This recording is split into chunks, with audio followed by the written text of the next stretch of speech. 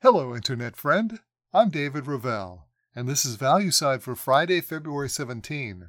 For all of our articles and podcasts, visit valueside.com. Well, today, the Ukraine Tell.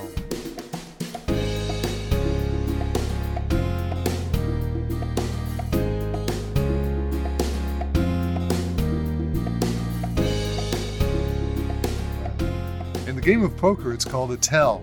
A tiny twitch, a blink, or a slight movement tells the seasoned observer that something is not as it appears. The master card player can use these unconscious movements and habits to read their opponent and gain a competitive advantage over their foe. In times like this, it's a unique skill when so many are trying to deceive. The war in Ukraine is a particularly dark place if you're trying to find the truth of the matter. All parties involved in this conflict, from Ukraine to Russia, to the United States and NATO, are utilizing spin to paint their situation in the best possible light. The capabilities on both sides of the conflict are no doubt enhanced. Now, earlier this week, Politico reported that the United States is reluctant to send Ukraine with ATACMS missiles, principally because to do so would reduce our own supplies to level needed for our defense in case of war. We need more of these missiles. And it is more than missiles that we're running short on. Recently, the State Department provided a complete list of all the arms and equipments that the United States has supplied to Ukraine. 1,600 Stinger anti-aircraft systems, 8,500 Javelin anti-armor systems, 50,000 other anti-armor systems, and over 1 million 155mm artillery rounds. Now, the 155mm rounds are standard for the United States and NATO. They are used in substantial numbers for training of those armies. Combine this everyday use of these rounds with the over 1 million sent to Ukraine, and you can see that the United States has depleted its existing reserves. Worse, the United States decided to curtail the 155mm howitzer production.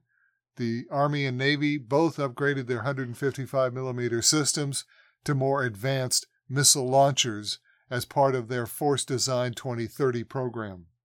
The likely result is that Ukraine and NATO will run out of this critical battlefield weapon in the next few months.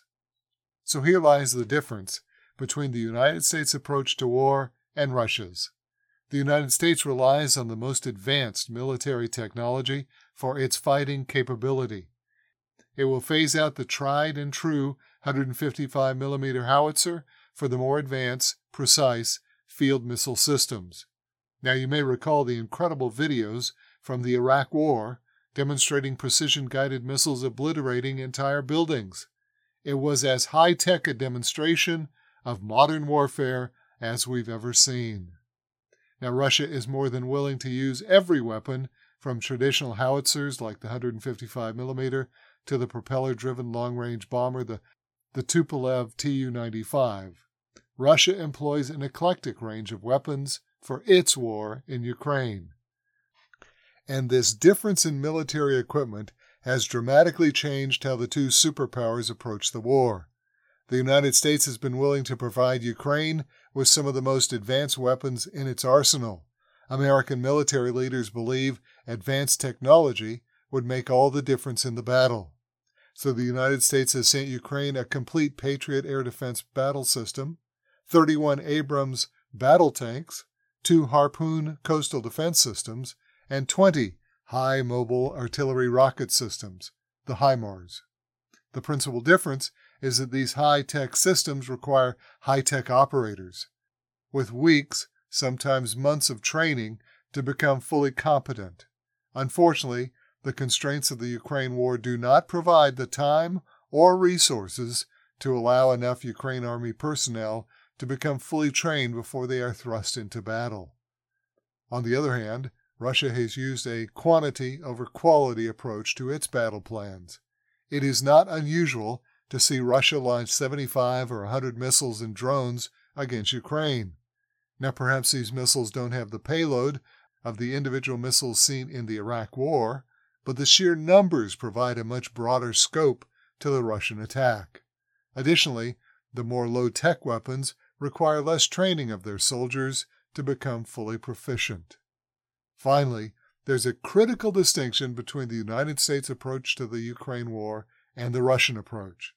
The United States relies on a select group of military contractors to provide the weapons and munitions for its high-tech factories producing advanced weapons. But there is a limit to this kind of production. So far, the United States had provided Ukraine with well over 500,000 115mm rounds. But, at the same time, the U.S. produces only 100,000 of these rounds per year. Consequently, we must dig deep into our inventories to supply these rounds to Ukraine. And this is happening with other munitions and equipment as well. So America reduced their production, just as it was needed the most, to cut expenses. The U.S. cut back on military production just before the Ukraine war began. We were caught off guard and were completely flat-footed.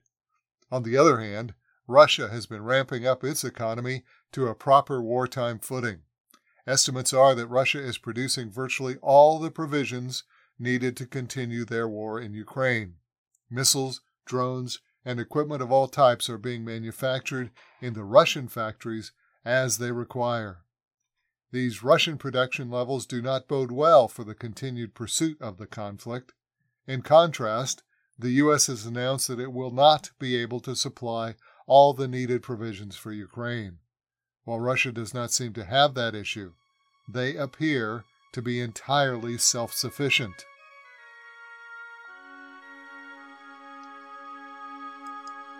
And that's the Value Side for Friday, February 17. For all of our articles and podcasts, visit valueside.com. I'm David Revelle.